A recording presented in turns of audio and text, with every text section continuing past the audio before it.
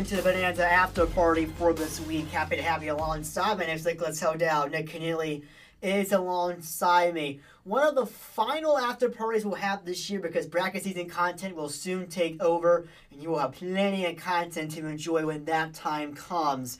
But again, three main topics you want to discuss on this Wednesday morning show. We will start out with the Kentucky Wildcats. Of course, a big road game coming up tonight at Florida. A huge week for them. You had them as your team of the week on the main Sunday show. We discussed a little bit about that game against Tennessee. From the Tennessee side, I think we'll talk about it more from the Kentucky side here right now. And of course, before that, they got a big road win at Mississippi State in a game that was bubble team versus bubble team. Kentucky had to have it, and they got it. And in that Tennessee game, didn't have a chance too much to discuss the Kentucky side of it. Oscar Tshiebwe did his thing as per usual. Not a double-double night from him, but 16 points, 7 rebounds. Did a really good job getting to the free throw line, getting the job done there. But then also we had two freshmen, Cason Wallace, who has been really good, kind of playing more of that bigger role to support Tshiebwe. Kentucky this year not putting it all on Tshiebwe, which at times has really cost this Kentucky Wildcat team. But Wallace did a really good job of 16 points, 6 boards, 6 assists, only 3 turnovers, and also another freshman, Chris Livingston, who ended up getting the KenPom MVP honors with a double-double of 12 points, 10 boards. And then also Jacob Toppin with 11, Antonio Reeves with 8. Really good team effort. But to get to this game in particular, I want to focus on Wallace and Livingston. When this team's not putting it all on Tshiebwe, and when they're making it clear that Tshiebwe is not that ultra-dominant force as a player like a Zach Edey is this year for Purdue, you have to have other players bring in good performances. And that's what Wallace and Livingston both did within this particular game. Just those two players alone, what is their level of importance to the Kentucky team and how they operate? Oh, extremely important. I mean, the scoring performance that they put on against Tennessee is exactly what you need from them night in, night out, for them to make that increase in skill that they really needed to have. I mean, they add so much to that offense when you're able to take a little bit of that load off of Tshiebwe. Of course, he gave you what you need. Tshiebwe going to the line 11 times, making 10 of those free throws. That is the thing that you kind of started to expect out of him. But you can't just have it from him. And, Livingston with 12 of his own points, going 4 for 5. Cason Wallace going having 16 points, going 6 for 14. Those kind of performances is what you, that's so key for opening up their offense. And then you have Jacob Toppin. You have Antonio Reeves, who can give you double-digit nights, but it's really up to that sort of big three of Wallace, Tshiebwe, and Livingston. And this is really crucial because they don't operate like a deep team. I mean, they really run 6 deep at times. Maybe when they went 8 deep, but even that wasn't really an 8 deep because Lance Ware and Damian Collins didn't play any more than 10 minutes. Ware 9, Collins 4. So you're essentially running 6 deep, and your 6 man's only playing 13 minutes. Wallace played 39, Livingston played 36, Toppin and Tshiebwe both played 34, Reeves played 29. I mean, you're asking a lot out of your core 5 guys. This is a completely different team than teams of the old where you'd platoon a very deep team. You don't have that. And you'd have to have all 5 guys putting in really good performances. And every single 4, I should say, Wallace, Livingston, Toppin, and Tshiebwe had offensive ratings over 100 within the KenPom system. That's what you have to have with a system like this that doesn't go very deep. And they got it within this particular game. Really destroyed Tennessee within that second half. Or first half, I should say, and was able to cruise in the second half. And that was really half the battle right there. Gives Kentucky another quad 1 win, one they desperately needed, one that's going to stay quarter 1, which is also very, very crucial. And I guess before we go any further with the resume, with Oscar Tshiebwe, someone like him, defending National Player of the Year, is not going to win it this year. But we've talked about the freshman. Oscar Tshiebwe, Nick, still plays a key part of the system. Oh, 100%. I mean, just you look at Livingston and Wallace's role, and they add a lot, but you can't have those kinds of roles without what Seaway brings to your team every single night, that inside presence, whether it be with his scoring or his rebounding. I mean, he just brings so much to this Kentucky team. And it's evident when he's off the floor, really, how much the system is really built around him. You can't have that sort of, kind of perimeter-focused support cast without Seaway grabbing all of that attention. I mean, and it's for a good reason. I mean, he's extremely efficient with the ball in his hands under the rim. And you end up seeing him getting hacked and sent to the free throw line a lot because of it. And it's really something that defenses have to account for, which is that's a big load of their defense, of their scouting, their game plan is limiting Seaway. Yeah, it's kind of the opposite of what Purdue does. They rely heavily on Edey, getting in the ball inside to him, and if the freshman guards within that backcourt, if they contribute incredibly well, they're almost unbeatable. Kentucky they're not relying on Tshiebwe so much, so they absolutely have to have support. If they don't have support around Tshiebwe, they're done. They're cooked. And in a lot of games this year, it's been exactly that. But they got the support in this particular situation, and I think that was a huge one for them to get. They have, going into the week, 3 Quadrant 1 wins, 3 Quadrant 1 games left, I should say. Pardon me, 4 Quadrant 1 wins, even better. Then a Q3 left against Vanderbilt, 33rd in the net. They're only rising into a team's projected fields. What do you think that Kentucky needs to do? I mean, could it just be the bare minimum to get in? Is that really what we're talking about here? Where Kentucky or the Wildcats can toe the line of being in, being out, and eventually get the benefit of the doubt? I mean, I think it takes some great analytical performances here. Of course, it's kind of pretty much laid out. Of course, you have to be Vanderbilt. That goes without saying. And then out of those 3 other Quadrant 1 games, it's can they prove to the net? Can they prove to KenPom that they deserve to go up in ranks? Right now, they're 33rd in the net, which is a very, very solid position. But can they get more comfortable? Can they get more of a comfortable positioning here? Of course, a lot of it goes down to their last game of the season, going into a really tough environment in Arkansas. And then, you have your game in Florida, you have your game hosting Auburn. Can you take 2 of those 3 Quadrant 1 games? Can you prove to the analytics in this very, very late season scenario what this team can do? Yeah, and again, the 2 wins they got this past week, both of them within the first quadrant, they essentially doubled their Quadrant 1 win total, which was just so huge to have. And if they can beat Florida and Auburn particularly very well, you would almost have the conversation of this Wildcat team is peaking, be very, very careful. And I kind of think they're starting to trend in the right direction. I wouldn't say they're peaking quite yet. I think they're getting some good performances, but it's not consistent enough. But if they can find the consistency with Florida, with Auburn this week, that Vanderbilt game, that must-win game on the 1st of March, you could be talking about a situation where you would start to have that conversation of Kentucky peaking and whether or not they can cause chaos in the NCAA tournament. I don't think they're quite there yet. What do you think? I don't know if they've, to your point where I don't know if they've reached their peak yet. I still think that they're obviously trying to still figure out their system. It worked very well against Tennessee. I don't know if this is the best Kentucky team. We'll see, but I also don't know if they can sustain this. I don't know if this is a team that necessarily succeeds in March. Yeah, I mean, it's an interesting formula with relying on freshmen in addition to what you have in the senior core, really the core being Oscar Tshiebwe. And that's definitely something where it's going to be troublesome. And I certainly think that they could find some issues with that come March.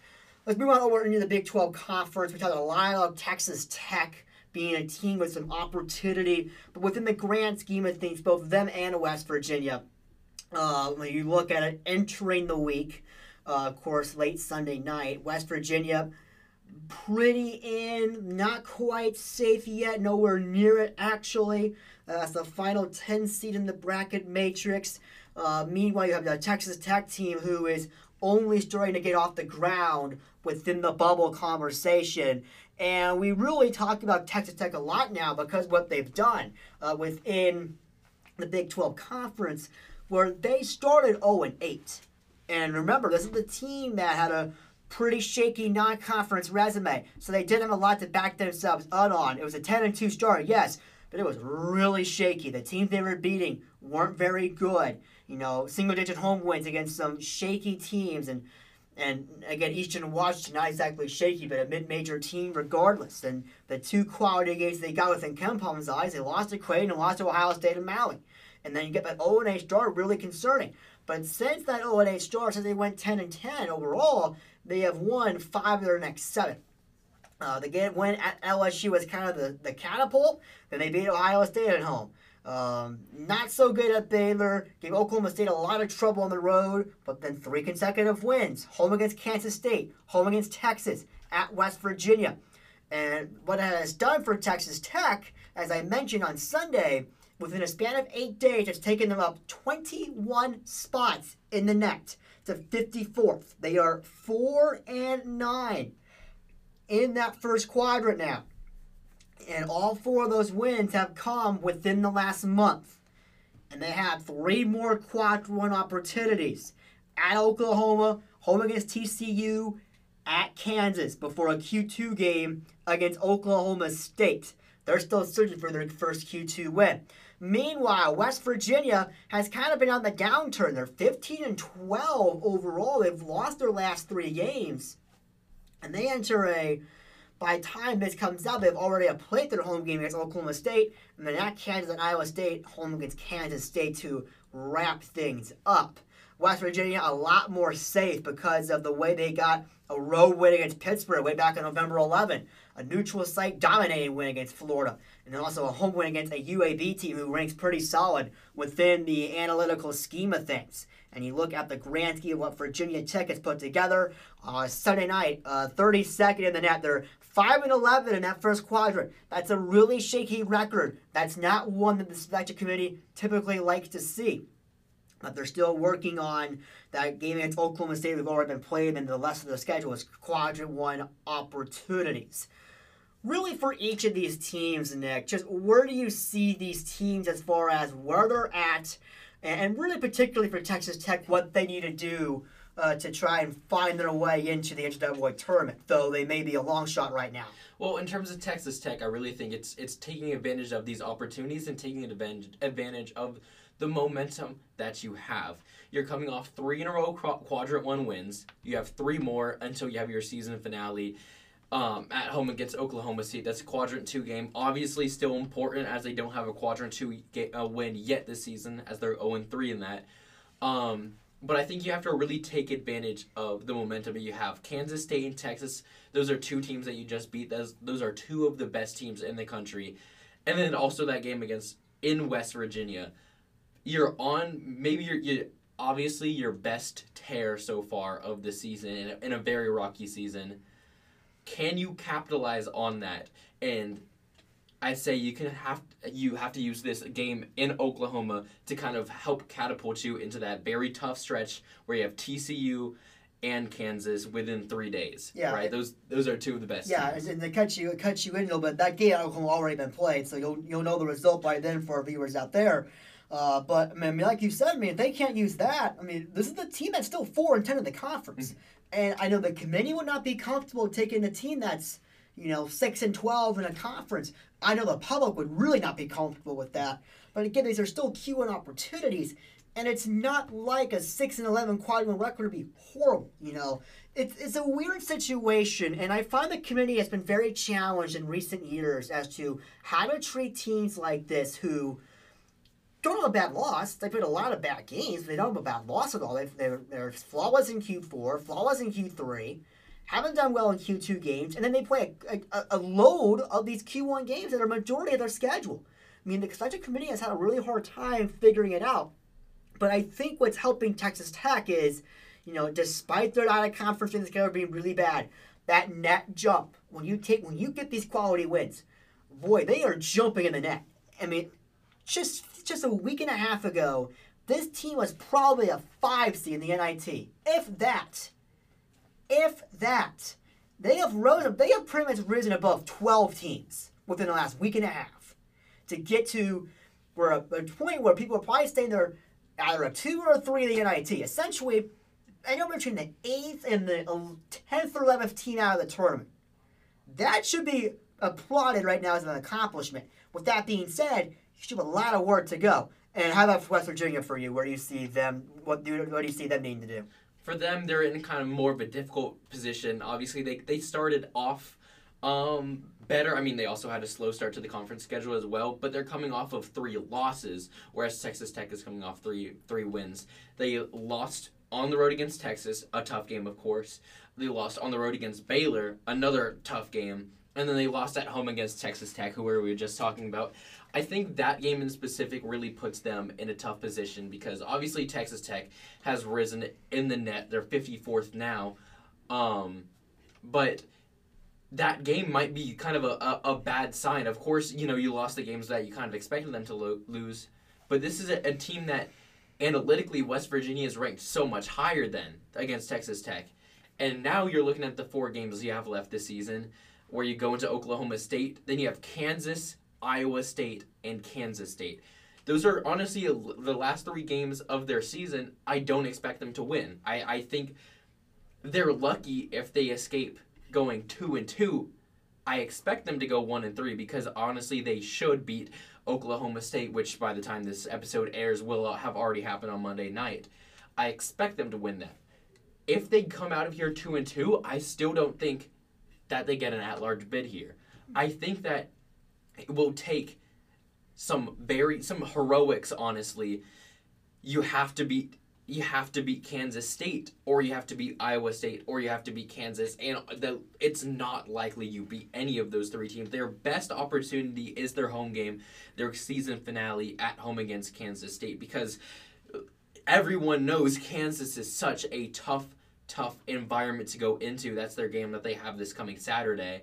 And Iowa State as well. Those are 2 very, very tough atmospheres to go into. Yeah, I see 2 must-win games in the schedule for West Virginia. That Q2 game that will be played already. By the time this airs, it's published against Oklahoma State. Make sure you get to 4-1 in that second quadrant to build something on. You can beat a good majority of those Q2 opportunities. And the home game against Kansas State.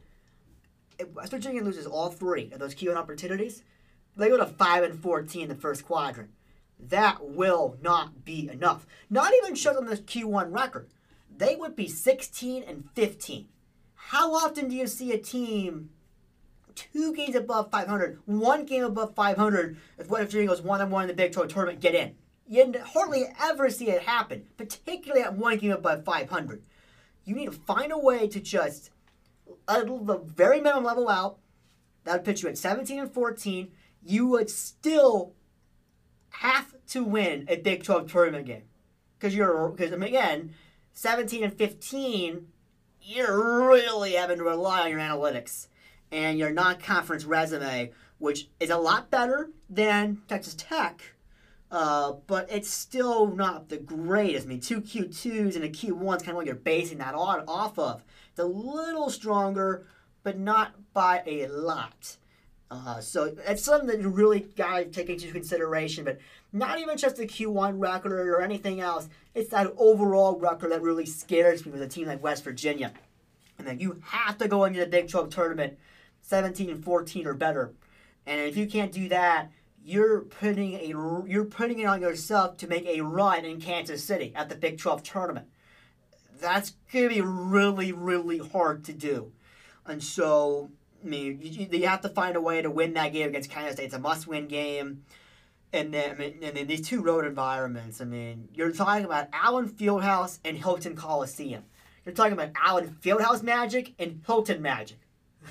Good freaking luck. Especially within 3 days of each other. I mean, that's going to be hard for anybody. That's going to be hard for Texas.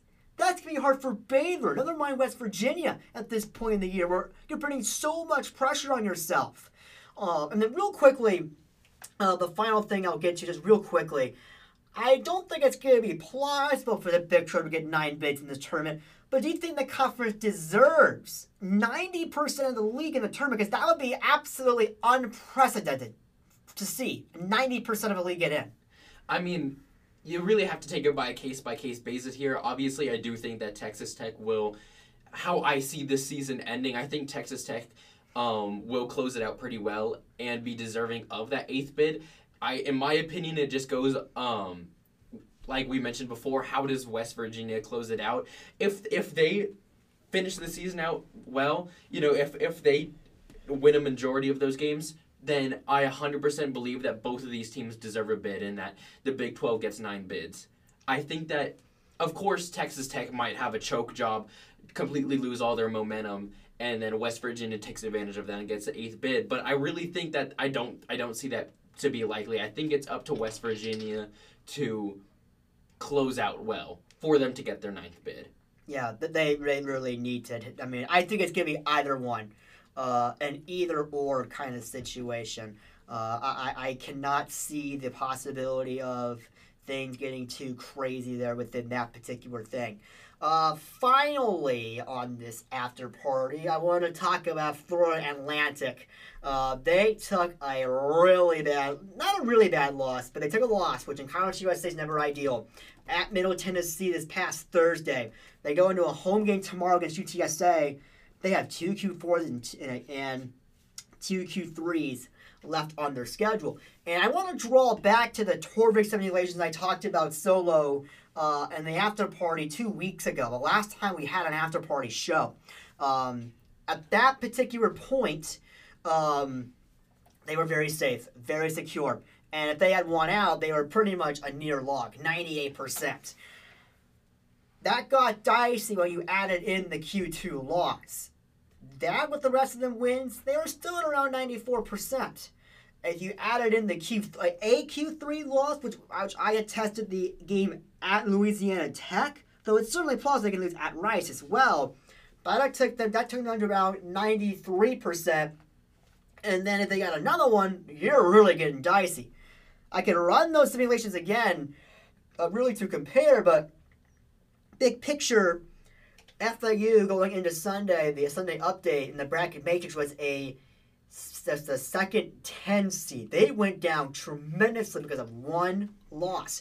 They are still really good analytically. 40th in KenPom. They're still in that top 25 in the net as of Sunday night. But it really is now down to a situation where FAU, their margin for error is quickly becoming nothing, really, if you look at it from the grand scheme of things. And it's not only that, but they're also having to really fight it out for their life for a Conference USA regular season championship, as we talked about on Sunday. But, I mean, that's kind of the big thing for me. I mean, really, just for you, before I start to run some simulations to get a good idea for this, what do you think their biggest worry should be?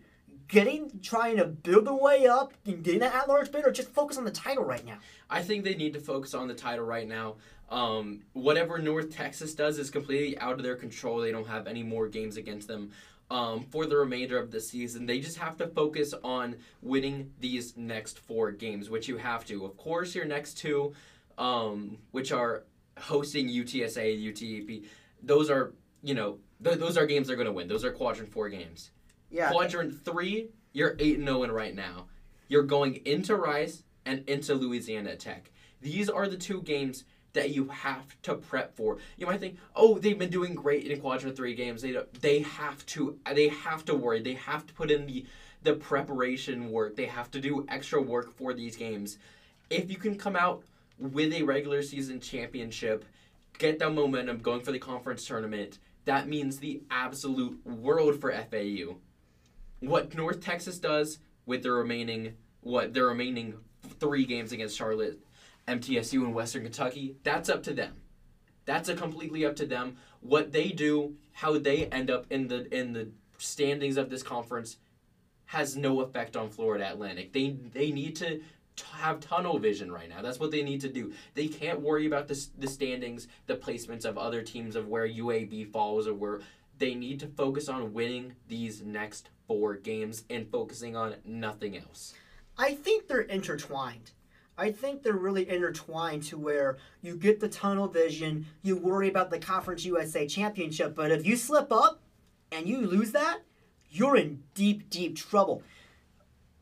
The Torvik update on this Sunday night. Now, when we run the Torvik simulations, it doesn't really take into account what other teams do the rest of the way. So sometimes the Torvik numbers can be kind of off. Like I mentioned, second tends to get in the matrix. FAU is about the 15th in on an at-large basis. Their percentage of at-large is 69%. To put that within comparison, the final team that would be in Utah State is around 39%. So let's keep that into perspective there. They're still 30% up on that last team in. Let's insert another one. This is the TeamCast feature on bartorvik.com. This is a really, really good tool. Let's insert the wins the rest of the way. This is what I think they have to do. I don't think they have any room for error. One slip up and it's over. Over for me. The percentage for FAU only goes up 10% to around 80%. Not quite there for the third 10. And again, this doesn't really take into account what other teams do the rest of the way. This is only FAU. So the quality wins and other teams that get around them, that has nothing to do with this simulation. And it's sort of kind of why, look, the numbers were really high, and now we're talking about really low numbers. Let's add a Q3 road loss, because it's really hard to win on the road. Really hard. I will be consistent from the simulations from 2 weeks ago and use the Louisiana Tech game to end the regular season. Let's see if this pops up. The percentage goes only down 3%. I guarantee you, though, that's not reality. That's not reality. A Q3 loss on the road likely takes them out. And I say that because of you don't have a lot of Q1 games. You're 2-1 there. Congratulations. That's really good. And their wins, by the way, at North Texas, that's a big one there. They have the head-to-head if they need it. To clinch the 1 seed in the regular season championship, though really that's not the concern of the committee at all, regular season titles. And then at Florida.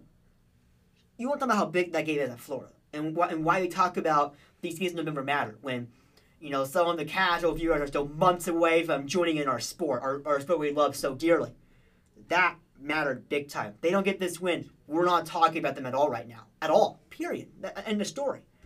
So that's you into consideration there. Around 66%. They're still kind of that team that's in a decent spot, but they're not great. I think it's a lot worse than that. I think they would be directly in the bubble, if not out. The second Q3 load loss, and the internet went out. That's fantastic. But I could only imagine it gets so much worse. I mean, I can only imagine it gets so much worse. So you're talking about a team that I think it's an intertwining focus, And I think the way this should be handled is, yes, you have an opportunity at the tournament. And yes, you want to dream big. I mean, this is Florida Atlantic we're talking about here. This would be unprecedented stuff for a program that historically has done nothing. Nothing. If they finally get an at-large bid, that would be a miracle for the program. And it looks like they're on track to do it. But they still have a lot of work to get done. And again, it would be remarkable, truly transcending, and quite frankly, that would put FAU's coach directly in the carousel. Some power conference team would almost be forced to pick him up, just based on what the job he's done at Florida Atlantic University. That's not a big gym. That is not a big gym. I don't know off the top of my head, but I'm pretty sure GCU's gym, about 15 minutes down the road from where we are, the Cronkite's was probably a bit bigger. I mean, that's what we're talking about here. So you get down to the logistics of it. What's it going to take? It's going to take winning out. And especially this week. If they lose the Q4 home game, they are finished. As a mid-major, you cannot take a Q4. Because I guarantee you, this committee, will take a power conference team that's a lot lower in the net, that has more quality wins, has a tougher face of schedule. They will gladly take them over FAU if it comes down to it. If it comes down to it in the bubble where it's first team out, last team in. If there's that Q4 home loss, you have to force the committee to put you in as mid-major. You have to leave them no choice but to do it. I'm not saying the committee takes names into account, but that's the kind of thing we're talking about here. It's very hypothetical conversation. And so you have to get the job done. And I did get this to load. That percentage will go down to around 50%. It's probably about 30% lower than that in reality. And so you have to win out. If not, it's another unfortunate story that goes goes to the wayside because of just 2 losses. Charleston is probably learning that the hard way. They probably will. And if FU is not careful, I'm sorry, but you'll be next. I'm sorry, but that's just the way it works. So that's going to wrap things up for this edition of the Bonanza After Party on Sunday. Back into the Austin Radio Studio, we will have tangible brackets in our hands for the first time. That's exciting. It goes without saying, and we'll be talking a little bit about that in addition to some of the Power Conference action and also that Gonzaga-St. Mary's game on Saturday. We'll be talking a lot about that as well. So again, for Nick Keneally, I've been Nicholas Hodel. Have a very good rest of your week. We'll catch you on Sunday Night Live on BlazeRadioOnline.com.